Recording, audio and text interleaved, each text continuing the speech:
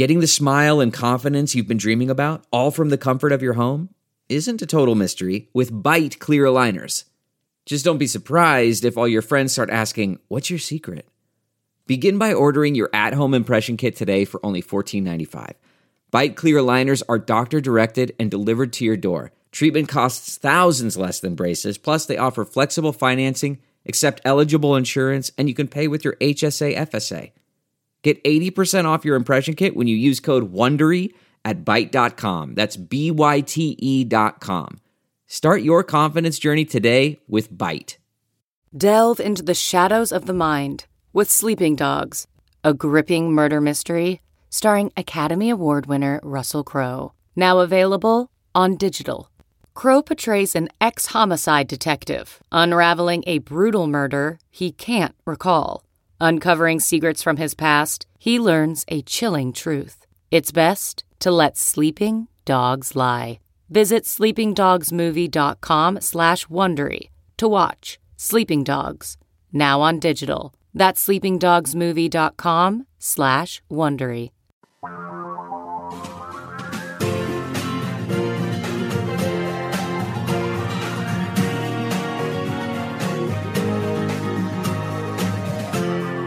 This is the Thom Hartmann Program.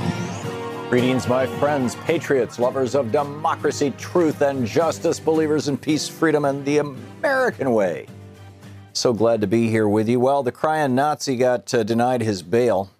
The super tough guy who was the star of the Vice special on what happened in Charlottesville, Christopher Cantwell is his name. And then once he realized that the city had actually issued an arrest warrant for him for causing malicious bodily injury with a caustic substance, he was pepper spraying counter-protesters, apparently without provocation. So the judge said, "No, you don't get bail." I never celebrate somebody being arrested or being put in jail. It is one of the most brutal things that our society does. And I think the average person doesn't have any sense of how brutal it is. And how, we are such social animals, and being ripped apart from your social group and thrown into a cage is, just an extraordinarily difficult thing for anyone. Louise and I ran a community for abused kids for years and years, and a lot of those kids had been through the criminal justice system, the children's criminal justice system, and a lot of their parents were or had been in prison. And boy, did I see up close and personal the consequences of that. In St. Louis, Kenny Kiwi Herring, a black transgender woman who was shot and killed by the St. Louis police on Tuesday. There's a big protest on Wednesday to say, we're not happy about this, and and we don't want more of this going on. And some guy, presumably a white nationalist, we'll find out. They haven't released the name of the guy yet. Drove in and hit 3 protesters, but apparently not so bad that there are injuries. This is not like in Charlottesville. Donald Trump is siding with Wall Street. And, I've been talking about this for some time here on this program, how, Trump wants to essentially destroy your retirement.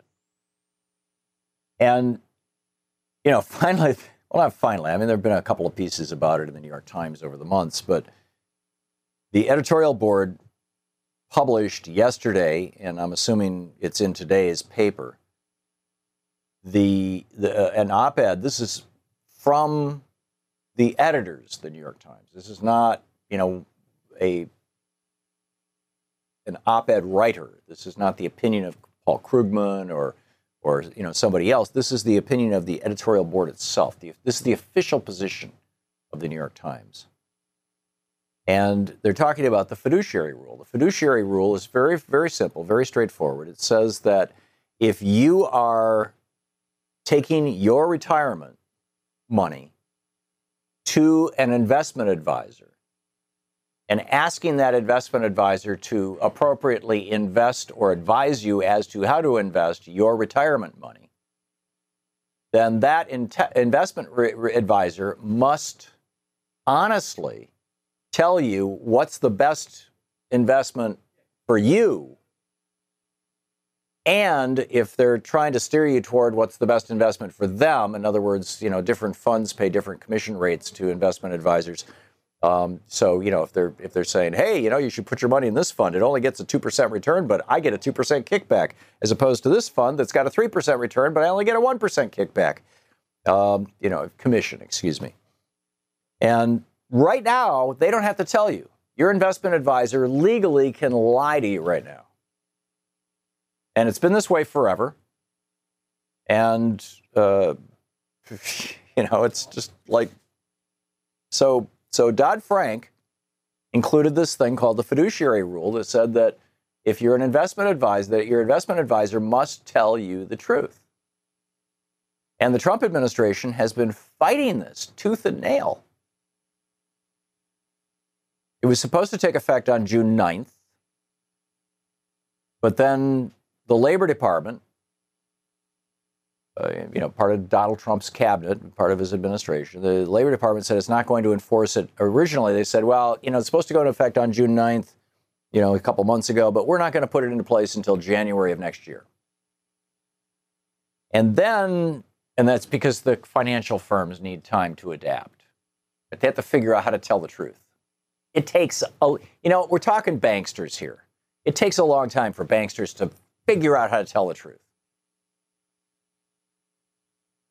So originally they moved it back to January 1st. Now they've moved it back to the middle of the following year, July of 2019. So it's now going to be 2 years from now, roughly, before this thing even goes into practice. So this is what the New York Times says about that. This is obstruction, pure and simple. Blocking the rule remains an administration priority, no matter how arbitrary, capricious, and harmful that would be. In one of his first acts in office, President Trump effectively delayed the rule's implementation date, April 10, by issuing a memorandum calling for its review and possible rollback. That's how it got moved back to July 9th, or June 9th. And then they moved it to January 2018, and now they've moved it to July of 2019. The headline, Mr. Trump sides with Wall Street, you lose. This guy has no interest in average Americans unless they happen to be in a crowd loving him, sucking up to him, applauding him. We talk about, what is at the core of Donald Trump. I am convinced, I've been watching this guy now for a couple of years with, some kind of up close and personal. I mean, his media profile has certainly expanded, shall we say. And it certainly seems to me that we're looking at a man who basically has no core. At the deepest level, at the real core of Donald Trump, all the way down inside, there's this frightened, angry, resentful little kid who never got love. It is so obvious. This little kid who got shipped off to a military academy because his father and mother couldn't handle him. This little kid who desperately wanted daddy's approval. This little kid who apparently never got that approval. In fact, in one of his books, his ghostwriter talks about how badly his father treated him and his older brother who basically drank himself to death by the time he was in his late 40s. I think he was 49, maybe 45. So this is Donald Trump, and the sooner we figure this out, that there are no core values. This man has no core values. There is no vision of the future of the United States. He's just going in whatever direction is going to get him the loudest cheers and the most foot stomping and hooting and hollering out of the crowds that he's able to pull together. And because those crowds are virtually entirely made up of loyal followers of Fox so-called news and right-wing hate radio, it's it's not going to be a group that is going to, ever be asking for details or information or, hey, why don't you, Mr. Trump, why don't you defend the fiduciary rules so that I don't get ripped off with my retirement funds, for example. Speaking of being ripped off for your retirement funds, this article from, I believe this was the Financial Times. I've got to go back into my print thing and figure out why I'm not printing headers and footers. Anyway, this article by John Aidan Byrne, U.S. companies spent $4 trillion buying back their own stock. I have pointed out to you that companies make a profit, and, a well-run company makes a profit, and then out of that profit, typically they use that money. Some of it is distributed to stockholders, but most of it is used to expand the company, to develop new products, to build new factories, to come up with new ideas, research and development.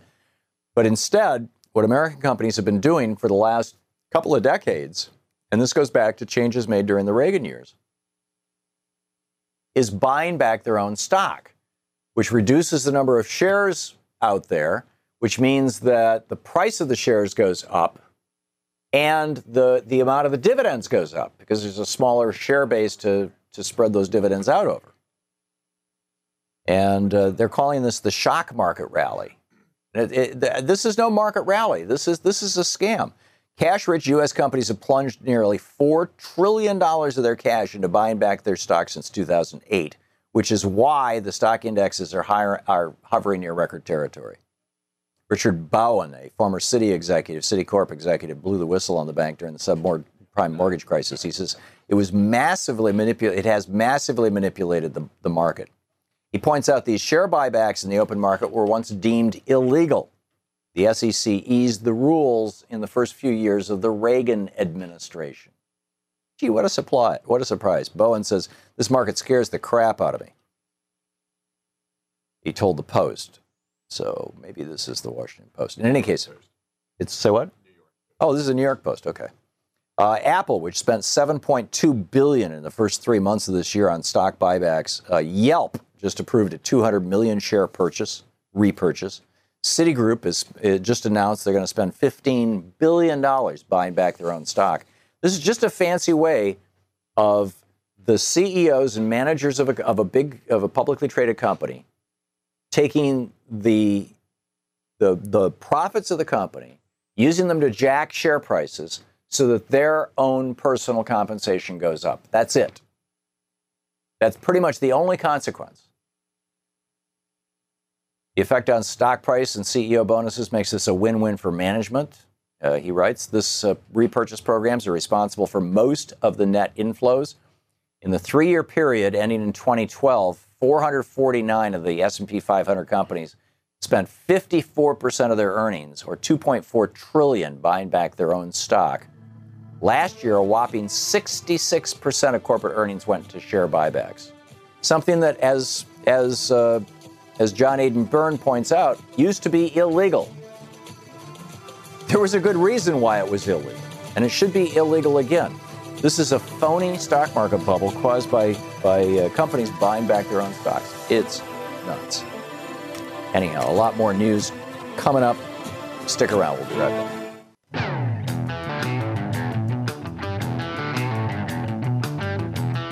Welcome back. Tom Hartmann here with you.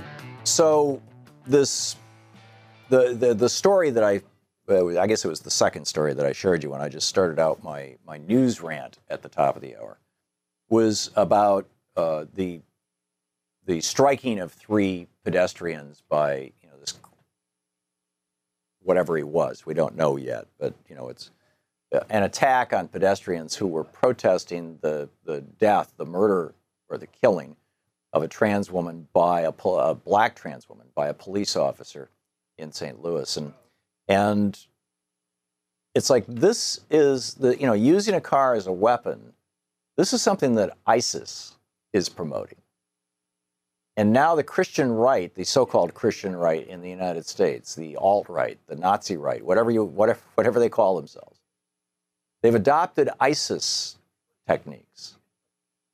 what does this mean? I mean, what is this doing to us? So there are a few other things I wanted to share with you. Actually, there's a whole bunch of other things I wanted to share with you. This one is pretty mind-boggling. This is in Indiana, Mike Pence country. And just very straightforward, Marion County, which is the state's most populous county, it also has a substantial African-American population and is consistently Democratic. Marion County, the state's most populous county, has only one early voting site. Hamilton County, a Republican-friendly area north of Indianapolis, added 2 new early voting locations in 2016 and has seen a 63% increase in in-person absentee voting, in other words, early voting, since 2008. The county, which has a population of 300,000, has 3 early voting locations, whereas Marion County, the Democratic-leaning county, which has 941,000 people in it, has only 1 early voting location. So, Republican County, with 1/3 as many people, gets 3 times as many voting machines and open places for early voting as the Republican County, or as the Democratic County, leaning county, which gets only 1 voting machine for 3 times as many people. 3 other Republican-friendly counties also added early voting sites and have seen a similar increase in early voting. The headline, Indiana Republicans keep blocking early voting in a major Democratic county. This is so blatant. And because we don't have an affirmative right to vote in the Constitution, or at law, for that matter, because we don't have an affirmative right to vote, these Republicans can get away with this voter suppression. This is, voter suppression sounds so sanitary. This is vote theft, right? They're stealing your vote if you live in Indiana. You're listening to the Thom Hartmann Program. Call 202-808-9925. And of course, with Kansas's Chris Kobach, KKK, now they're doing it nationwide with interstate cross-check.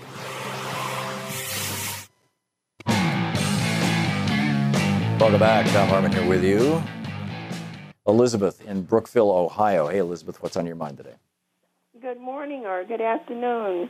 Hi. I'm calling with sadness to report something that occurred in my family as a result of that melee in North Carolina, Charlottesville, Virginia.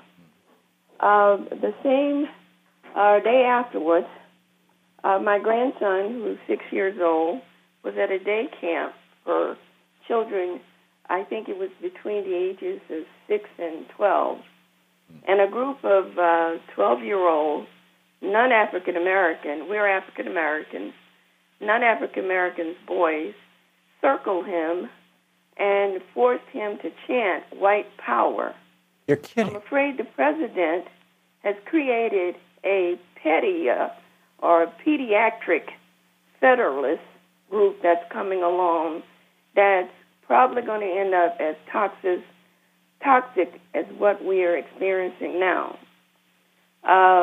This should not happen in America. In Ohio, I think I told you some years ago, the problems that we have in Ohio is very bad, and it's because a bunch of those hate groups moved into Ohio, and it's no surprise that the young man who ran and killed over that girl and killed her in Charlotte, Virginia, is from Ohio. Right. Because back in the late 80s and early 90s, according to the Southern Law Poverty Center, a group of hate groups moved into Ohio, and Ohio has the 4th largest number of hate groups in the nation, which is unthinkable considering the population size of Ohio. But this occurred in Maryland, where my grandson was hazed by a group of pediatric federalists. Right. And this is shameful. Yeah, I wouldn't even call them federalists. I'd call them, racist, bigot, the spawn of Fox News. I don't know. Republicans? But Elizabeth, Republicans. I think that we as Democrats should be more vocal and tell the truth. Yeah. That what's going on now with Donald Trump and the a great segment of society has been going on subtly within the Republican Party for years. Oh, yeah. No, this was Richard Nixon's Southern strategy. Symptoms of it in the 80s. Mm-hmm. Oh, Reagan. I recognized symptoms of it in the 80s. Yeah, I agree. I mean, Ronald Reagan's first speech after he was given the Republican inauguration in 1980 at the convention, his first public speech as an official Republican candidate for president of the United States was in Philadelphia, Mississippi, where the three civil rights workers, Goodman, Cheney, and Schwimmer, were murdered. And the subject of his speech was states' rights. The Southern strategy, Nixon's Southern strategy, is alive and well. It has been used by every Republican president since Nixon, and it's being used aggressively by Donald Trump right now. And you're absolutely right, Elizabeth. And this whole embrace of white nationalism that Trump has embraced, for lack of a better word, is destructive to this country. It's immediately, over the short term, it's immediately destructive to people of color in this country, or anybody who is not a basically straight white male. But it is ultimately destructive to all of us, because this is just no way to run a society or civilization. Elizabeth, thanks for calling and sharing your story with us. I'm sorry to hear it, but thank you. It helps wake people up. Jim in Lake Orion, Michigan. Hey, Jim, what's on your mind today? Hi, Tom. I was wondering what your thought of is on Trump concerning the book Raven Rock. I don't know the book. Well, okay, I'm sorry then. Raven Rock is about COG, C-O-G, continuity of government, and it's the government's plans for thermonuclear shelters. Right. So the government will escape a nuclear war, population won't. Yeah. And so my question is, do you think Trump is so unhinged that given impeachment, possible criminal charges, he might trump up the possibility of a nuclear war, so him, his family, they can escape and they don't have to worry about those pesky problems of the free press, the Supreme Court. Yeah, I don't think he thinks that far ahead. But yes, I mean, and by the way, this raises a really interesting question, Jim. Lindsey Graham this morning said that he doesn't think Trump is unhinged. He thinks Trump is pursuing a very specific political strategy. It's not one that Lindsey Graham agrees with, and I guess by implication he's saying, shout out to the white racists and bring them into the Republican Party. He says it's not one he agrees with, but it's one that he believes is well thought out. I don't know that that's true. I'm inclined to believe, and this is why I said earlier that I think that at the heart of, it's sort of like at the heart of Donald Trump's soul, it's sort of like the Grinch from a Dr. Seuss story. There's just a hole there, where his heart should be. It's just an empty space, and he has an unlimited need for love and approval. And he has no specific vision or agenda or worldview beyond that he wants to be at the center of everything constantly all the time. And therefore, it's really, in my opinion, it's really hard to predict exactly what he might do if he's cornered. And we may see this, with this whole investigation that Robert Mueller is doing. My personal guess is that he's going to find money laundering operations in Trump's thing. Money laundering is really, really common among real estate developers, and a lot of Trump properties have been bought by, with cash. So, I don't think that Trump is sitting around thinking, I'll have a nuclear war and my family and I will survive.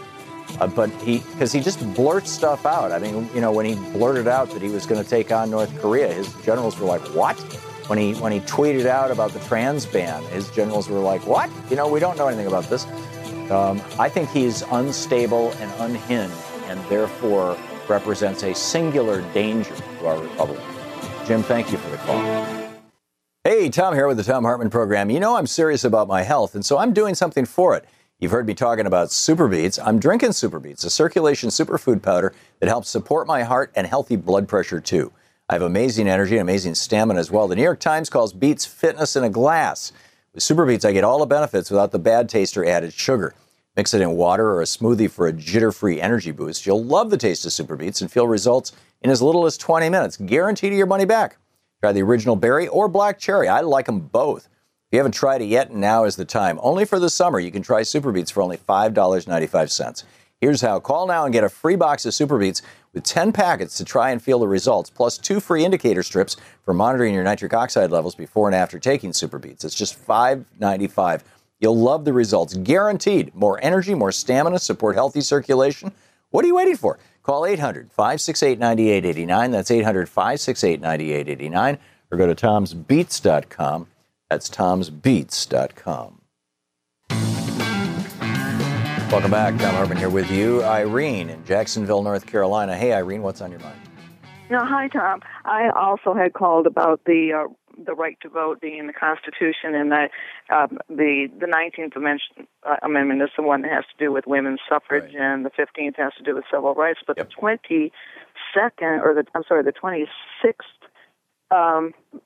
Amendment specifically states the right of citizens of the United States who are 18 years of age or older to vote shall not be denied or abridged by the United States or by any state on account of their age. Right. So that's including if you're a citizen. But see, the kicker there is on account of their age. Now, arguably, young people could take this to a federal court and say the state of Texas is discriminating against me because they will not allow me to use my college ID. I'm 18 years old. I don't have a driver's license. I don't have a car. But I have identification from a state college. It's a state institution. They check my citizenship before they let me into the college, and I've got the ID. Why can't I use this to vote? I can use an ID that says that I have a concealed carry permit. You can use that to vote in Texas, but you can't use a college ID. That's nuts. So that's a case that arguably could be taken to the Supreme Court, but I'm not sure that the Supreme Court is inclined to acknowledge anybody's right to vote, particularly now that Neil Gorsuch is on the court. This court is going to be so right-wing crazy. I'm telling you, the next couple of years are just going to have our heads spinning. Okay, so what these Republicans are doing then is they're not discriminating against people's right to vote. They're all saying, oh, yeah, you're a woman, you got a right, you're 18, you got a right, you're black, you got a right, but you can't vote because you're not registered. Right, or you have to jump through these hoops. You have to, bring in your passport or, find your birth certificate and then find 2 other pieces of ID and this, that, the other thing, all this stuff that you've got to do.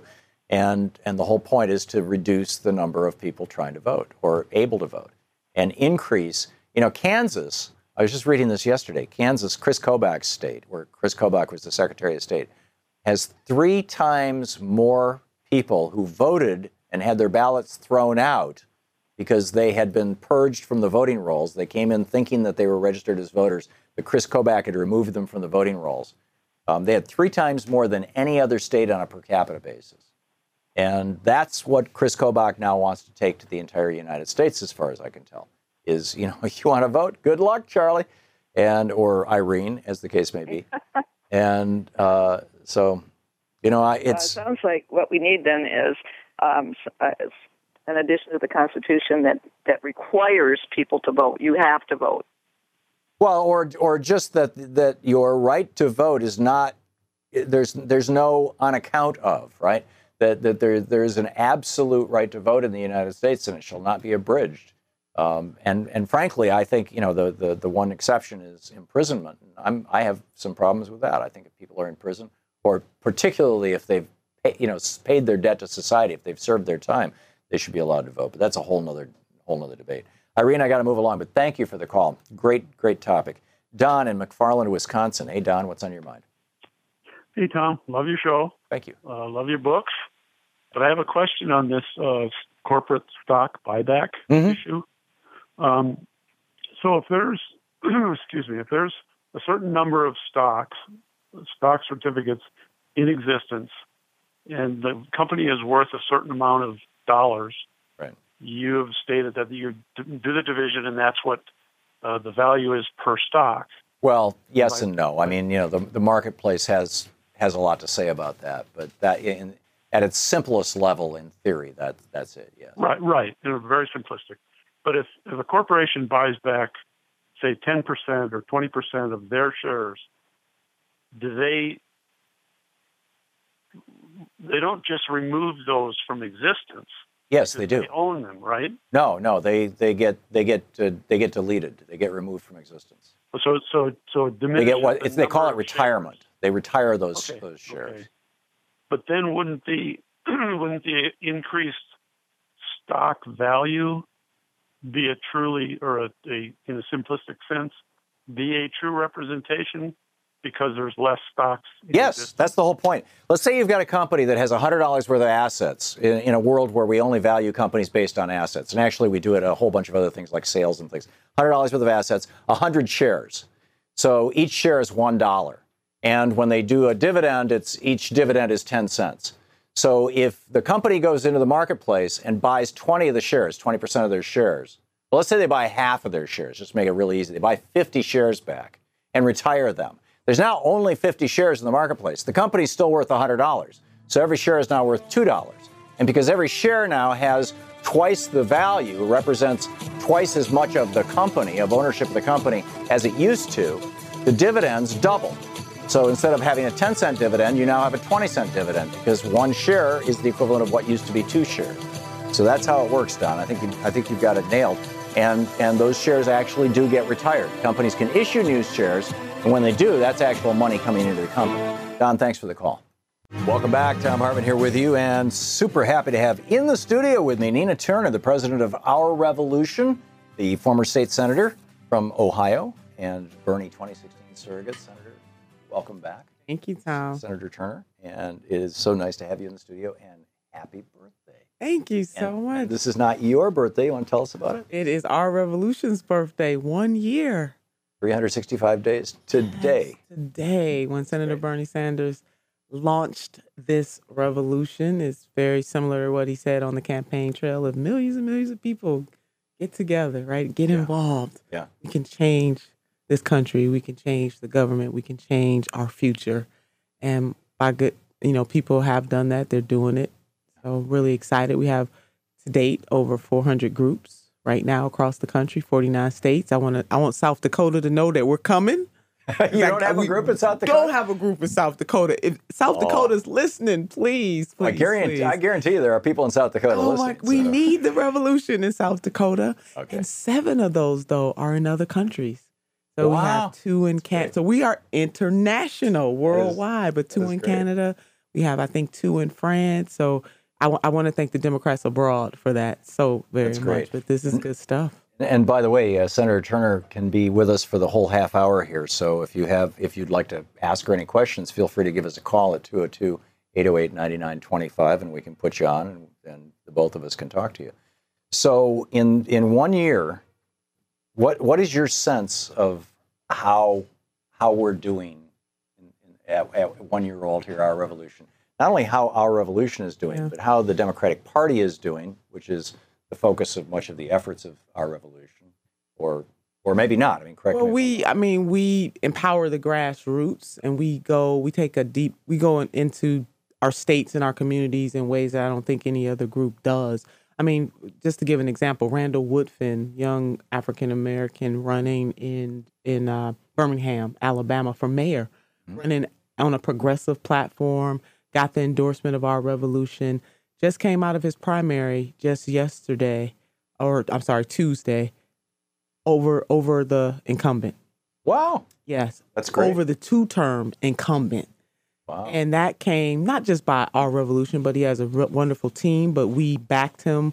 Was this a primary against a corporate Democrat, or was this an election against a Republican? No, it was a Democrat. It is a Democrat. So this young man is going, to the runoff in October. But I use his election as an example because here you have young people all over this country, and they're running. One of the things that Senator Sanders asked people to do, get involved in the process. Now, you don't always have to run for office to be involved, but that is one way. And in order for us to change the trajectory of this nation, it's not just going to happen from the White House or from Congress or even the state legislatures. We need school board members, city council members, and by God, we definitely need mayors. So proud of Randall Woodfin. He still has to get to October the 3rd, but that is just one example. We don't just concentrate on the president, the office of the president or the Congress. Every single office. We even do state party. Transform the Democratic Party is part of our works. And we help to elect 7 progressive chair people across this country. So we're doing the work. Progressive candidates, progressive issues, and doing our best to transform the Democratic Party to make it more accountable to the grassroots. Yeah, and to all of us, absolutely all of us. The People's Platform. Did the People's Platform come out of our revolution, or has our revolution just embraced it? I don't know the. Yeah, it did, and we have some partner groups like DFA, Democracy for America, National Nurses United. So we have other groups that are helping us with this. But yes, this was born by coalition, and we have 8 bills or 7 bills, and all of those bills have been introduced in the Congress by Democrats. Right. All of those bills link in some way to the progressive platform. Remember, we kept hearing the most progressive platform in the history of the country was passed by the Democrats in July. Well, here it is. And so what our focus is to get members of the House of Representatives to sign on to those bills, to affirm that Medicare for all is the way to go, to affirm that $15 an hour minimum wage is important. And I want to go back to the Medicare for All bill because we know that Congressman John Conyers, he introduced that bill in the House, and Senator Sanders is going to introduce his bill in the Senate. But it really comes from that push and the fact that Democrats just can't. This is not just about resisting Mr. Trump. This is really about having a plan and having a vision. Mm-hmm. It's inspirational. People don't vote from their head. They vote from their heart. Now, I believe if you can touch their heart, we can get to their head, but we got to start with their heart first. Right, and this is the problem of arguing rationally with Trump followers, for example. Yes. They've become so tribal, essentially. Mm-hmm. This is my guy, this is my tribe, kind of thing. And it's just, and I think that's constantly being stoked by Fox so-called news and right-wing hate radio. Mm-hmm. But the pieces of the People's Platform, Medicare for all, college for all, $15 minimum wage, women's health care rights, automatic voter registration, ending private prisons, Wall Street tax, and 100% renewable energy. These are the 8 platform points. Do I have these right? You do. How are we doing on these? The Medicare for all you just mentioned, it's, Bernie's going to be introducing that. This is not something that I think any of us are naive enough to think Republicans are going to embrace, although, I suppose pigs can fly. I don't know. I'd be worried about the apocalypse if Republicans started to embrace that. But let's hope some will, and maybe some on the local level. I mean, even though they couldn't vote for it in the Congress, but wouldn't it be nice, Tom, to have people put aside that label and just come together and do what is right? Last time I checked, Republican folks need some health care too. Last time I checked. Well, and a lot of Republicans actually support single-payer or Medicare for all if you describe it to them as anything other than Medicare for all or single-payer. If you describe, take that label off, just explain the concept. Yeah, exactly. No, that's what the polling says. Yeah. Too. Not that polls are not everything, but they're a snapshot in time, and they. But this is. And the fact that the elders in this country, Medicare for all, Medicare has been working tremendously well. We don't see seniors jumping up saying, "Go ahead and take my Medicare; it's not working." Hey, I'm on Medicare. Right? I love it. Love it. So let's do it for all. Yeah. Let's make sure that people have access to high quality health care. You remember not Teddy Roosevelt, but FDR, President FDR in 1944, I think, when he was rolling out that Economic Bill of Rights, called it, and he talked about decent jobs, decent housing, health care. Yeah. Let's go. Let's do it. There it is right there. Oh, you have it. Oh, my God. He has it. See, you and I are channeling each other, right? 1944, President FDR proposed an economic bill of rights. Every American has the right to. Now, think about that. Right. He said the right to, not maybe, not kind of half measured, has the right to a job, an adequate wage, and decent living. We didn't plan this time. I want your listeners and viewers to notice a decent home, medical care. Can I say that one more time? Medical care, economic protection during sickness, accident, old age, or unemployment, a good education. And that was 72 years ago. Oh my! I mean, it's not like, there you go. Yeah. Oh my God! There you go. We did not plan this. No, but it's true. That's exactly how. This is my little stack of. This is inspiring. Yeah.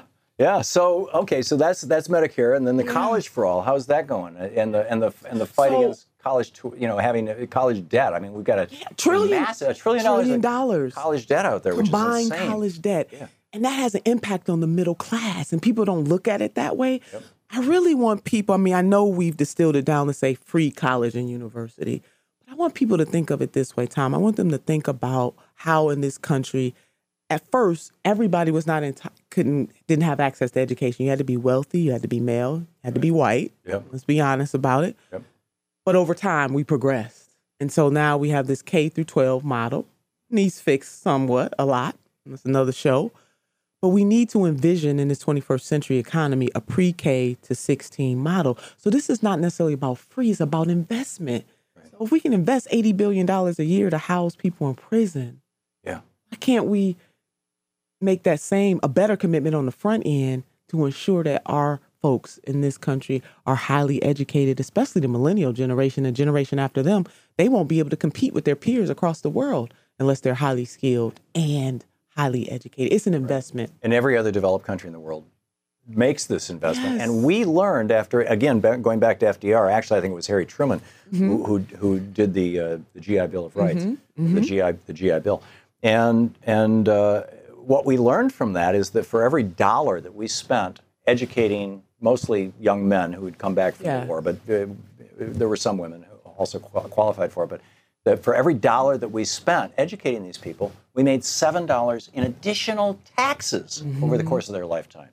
So it's not only an investment in the country, it's an investment, just in a purely cold financial context that ideally a Republican could even understand. Yes. Wouldn't you want to make an investment where you put $1 in and over the next 30 years you get $7 back? That seems like a good idea. That's a good return on that investment. Okay, so and then the $15 minimum wage, how are we doing with that? Yeah, so the goal is really to get every Democrat in the House of Representatives to sign on to this bill. So we have, certain sign-on. People can go to ourrevolution.com and to see whether or not their member signed on, to see exactly where they stand. And we encourage people to call their member of Congress to say to them, come on now.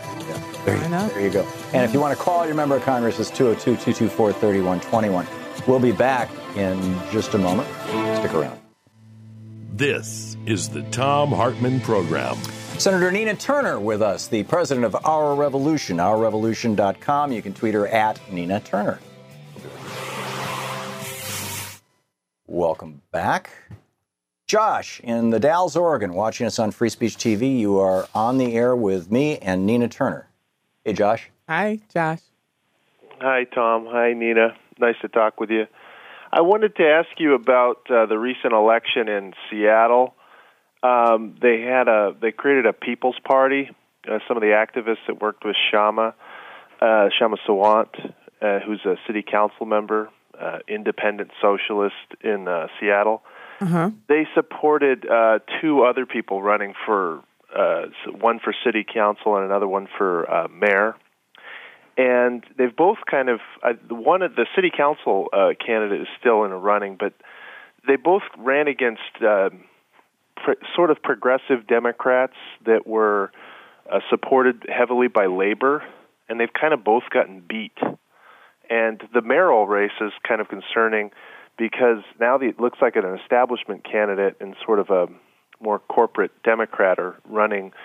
They're the two that are going into the general election. The two major progressive candidates beat each other. One was running as a Democrat, the other one running as a People's Party. And then I also wanted to ask you about, I guess there's a conference or a big event that's happening with Cornel West and Shama Sawant, and they're calling for a draft Bernie push in a third-party context. A national Josh, People's Party. Yeah, so anyways, Josh, is that your question? Is what are your thoughts on this third-party pitch? Is that? Yeah. Well, if you followed the Seattle race at all, number one, and number two, also this push to get Bernie to create a third party, similar to how the Republicans. Mm-hmm. Yes, thank you, Josh. Wow. Well, I did not follow that Seattle race quite real closely. Me neither, so I can't comment on the accuracy or lack thereof. I don't know if Josh's point is whether or not he thinks that they canceled each other out and maybe there should have been some more planning and collaboration in those races. But I will say this is America, and people have a right to run. We compete for those seats, and the competition is good. It really is. And although if you're the incumbent, I've been an incumbent, and you look, you say, I've served well. How dare somebody run against me? That's just your human thought. Sure. But anybody running for office, whether they hold the office or they're running for the first time, you got to earn those votes. And that is what makes democracy robust. To the extent that people believe that they deserve these seats or even own these seats, that's when we have a problem in this country. So I applaud folks running for office. So, but at what does our revolution have any position on whether Bernie should run as a People's Party candidate or some new political party should be created? I always assumed that you were supportive of the Democratic Party. Yeah, our revolution does not have a position on that, and the senator has said time and time again that he wants to make the Democratic Party better. He went on this unity tour with Chairman Tom Perez, and folks saw the energy all across the country, and he was there. People really responded. People came out for him because he was involved. But the senator is really trying really hard. Now, he critiques the Democratic Party. He will critique them. He said sometimes that, it seems as though the Democratic Party is on the Titanic, certain people on the Titanic. They don't care if it goes down as long as they got, front row seats. That is a strong critique of a party, though, that he is trying very much to help, to change. He knows he can't do it by himself. And that's why our revolution exists, to transform the Democratic Party. But, I'm not, we had about 311 million people in this country, and the fact that we put them all into... When was the last time you looked forward to sitting at your desk all day? Since getting my new X chair, not only am I enjoying the time spent at my desk much more than ever, but I can't believe how much more productive I'm being. My X chair is unbelievably stylish, and thanks to all the ways you can personalize it, it literally molds itself to my body. Trust me, this is not your grandfather's office chair, because I don't need to have to keep taking breaks or stretch my back. I'm getting more done in a day than ever before. If you spend a lot of time in your office chair every day, and you need to try the X chair. In fact, here's a terrific deal just for my listeners. The makers of X Chair want you to feel the X Chair difference for yourself. So if you go to xchairtom.com right now, that's the letter xchairtom, T-H-O-M, not only will they knock $100 off the price, they'll even throw in a free footrest if you use the promo code TOM, T-H-O-M. Just go to xchairtom, that's xchairtom.com right now. I love my X Chair, and you will too. So check out xchairtom, that's xchairtom.com. Check out X-Chair Tom right now. Welcome back. Senator Turner, we have callers for you from Oregon, Ohio, New York, Oregon, Washington, and California. Let's pick up some. Okay, here we go. Patrice in Eugene, Oregon. You are on the air with Senator Turner. Yes, good morning, and thank you for both of you for all you do. I wanted to make the comment when we go round and round and talk about our political responsibilities and our citizenship, and people are often asking you, Tom, what can they do, especially when it comes to how the Republicans are always stealing the elections with their gerrymandering and their voter fraud. And I just feel, having lived on the East Coast and now being a resident here in Oregon, that if people were to petition their legislators to have mail-in voting, we can do away with all the discussion about what lines at the polls and what's rigged. And, I just feel like the Democrats should really come up with a campaign to really drive, that type of action, and I think that the results would be more honest and, wouldn't have all this. Yeah. Patrice, let's get Senator Turner's thoughts on this. Thanks for the call. Yeah. Louise and I lived in Oregon when it was around the time that they introduced mail-in voting, and they went from being kind of in the middle of the country in terms of voter participation to being one of the top 1 or 2 states. In terms, I mean, I don't remember the exact numbers. 68% sticks in my head, but some really large number of people started voting once it got real easy. They just mail a ballot to you. There literally are no polling places in Oregon. Thoughts? Ohio has a mix. You still go to the polls, but to your polling location, but you can mail in too. I mean, anything that gives more people more access and takes away the barriers, we should push. We should push for automatic voter registration, which is, a pillar in the People's Platform. But I think Patrice is on to something. There are some people, though, who still like to go to that polling place. It's a feeling about it. I'm one of those people. Yeah. Probably because of my heritage more than anything. But I like to go there and commune with my neighbors and my community. But absolutely, states in this country should do what is necessary to enfranchise as many people as we can. And mailing in the ballot is one good way to do that. There you go. Kenny in Columbus, Ohio. Hey, Kenny, you're on the air with Senator Turner. Hey, thank you both for taking my call. Ms. Turner, one of the questions I have a statement and a question. It seems like the state of Ohio here has given up on state and local candidates here, that we would continue to run people like Ted Strickland for governor, knowing that don't work.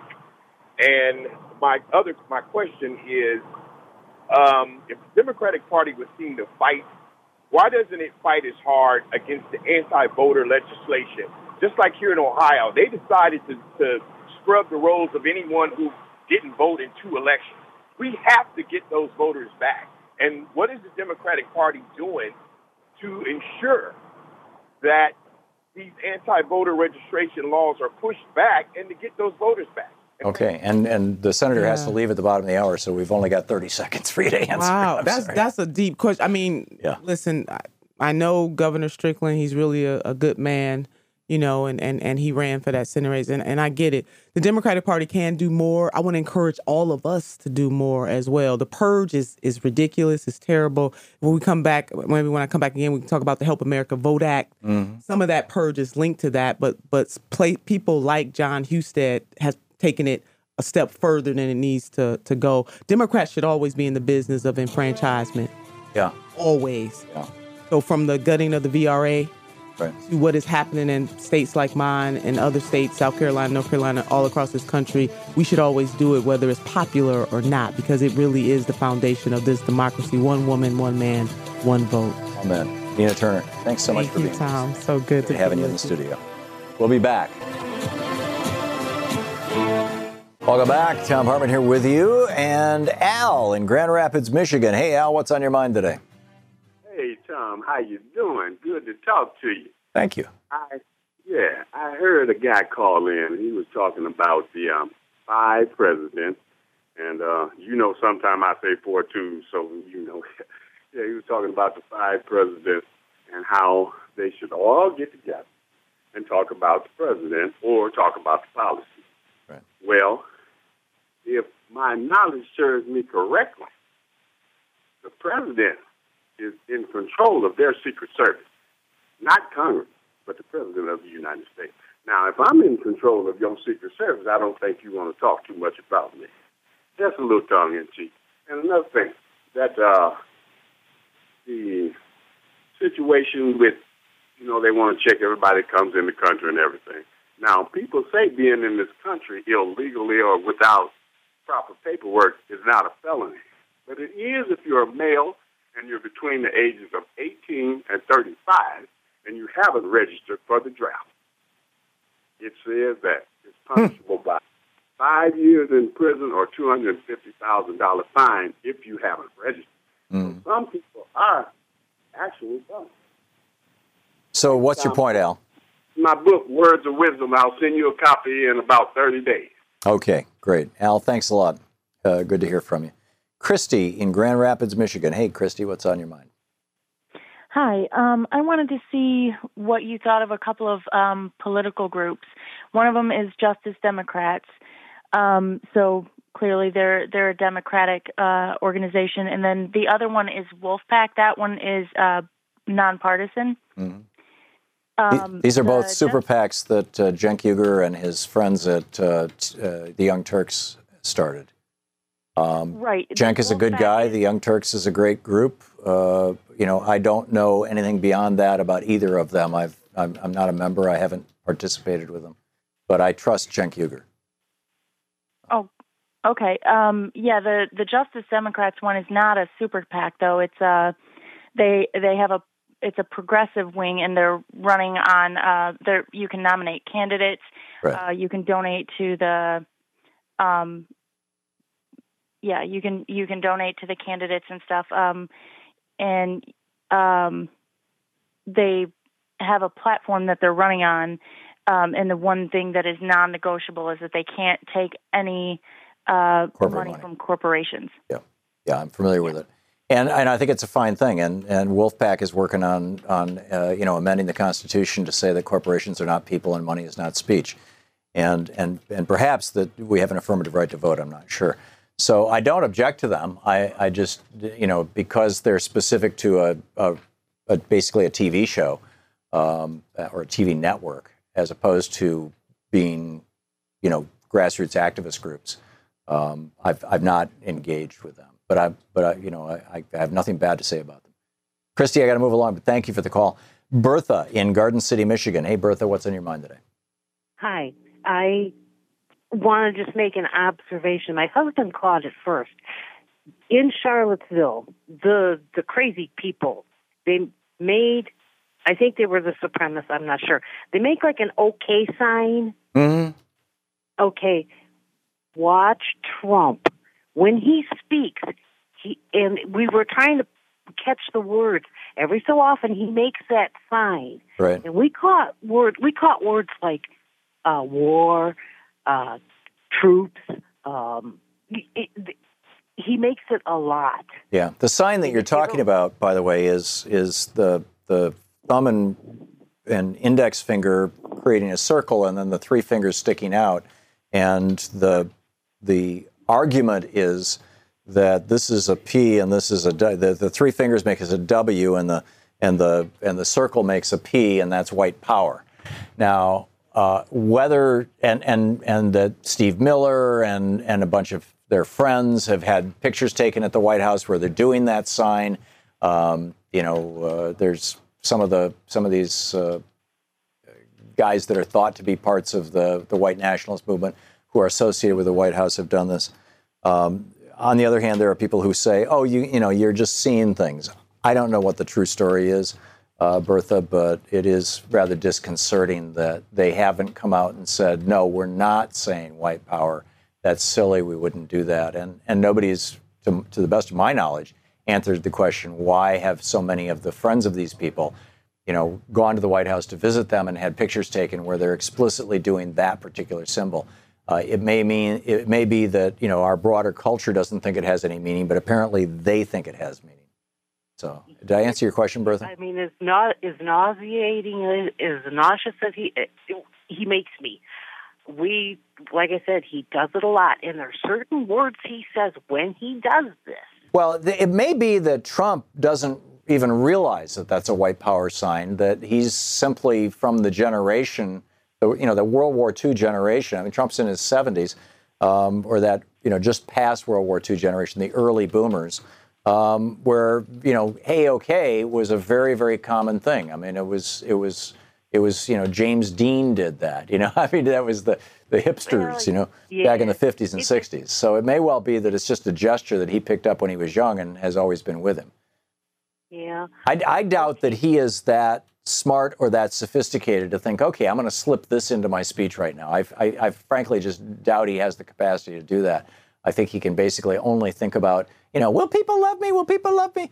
And constantly paying attention to, what gets him the most applause. But it is concerning. Bertha, I got to move along, but thank you for the call. It was a great question. David in Morriston, Florida. Hey, David, what's on your mind? Hey, Tom. Hey, I got a question there. Mm-hmm. Look, we've got all these drug companies putting out all these opiates, right?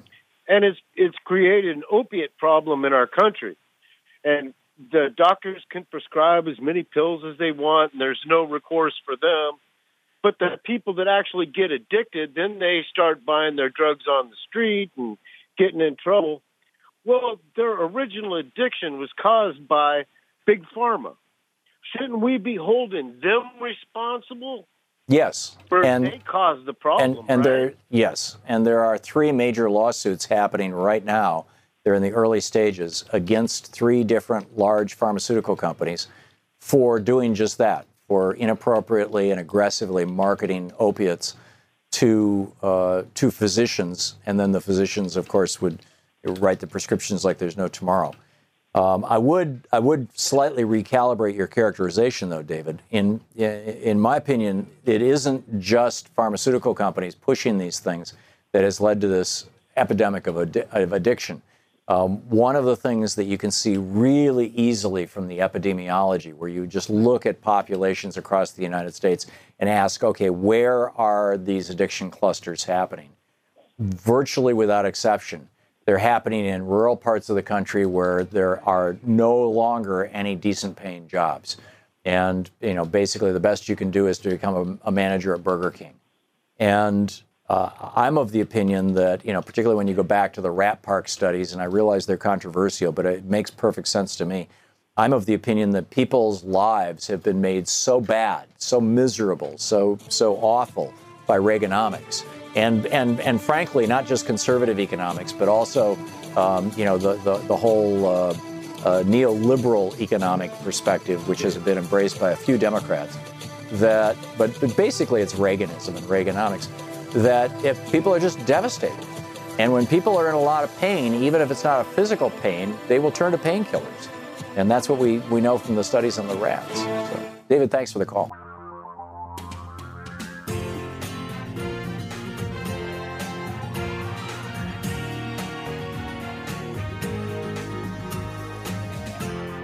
Coming up tomorrow, we'll have the latest news and information from Wall Street and Main Street, all points in between, plus the rest of the news. And don't forget, democracy begins with you. Get out there, show up, participate, tag, you're it. We'll see you tomorrow.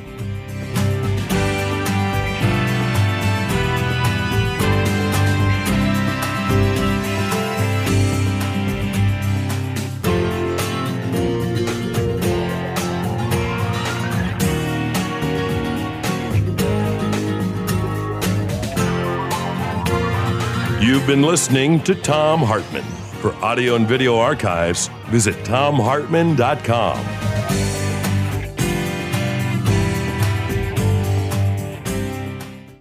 Save on Cox Internet when you add Cox Mobile and get fiber-powered internet at home and unbeatable 5G reliability on the go. So whether you're playing a game at home, yes, cool, or attending one live, you can do more without spending more. Learn how to save at cox.com/internet. Cox Internet is connected to the premises via coaxial cable. Cox Mobile runs on the network with unbeatable 5G reliability as measured by Ookla LLC in the U.S. 2H 2023. Results may vary, not an endorsement. Other restrictions apply.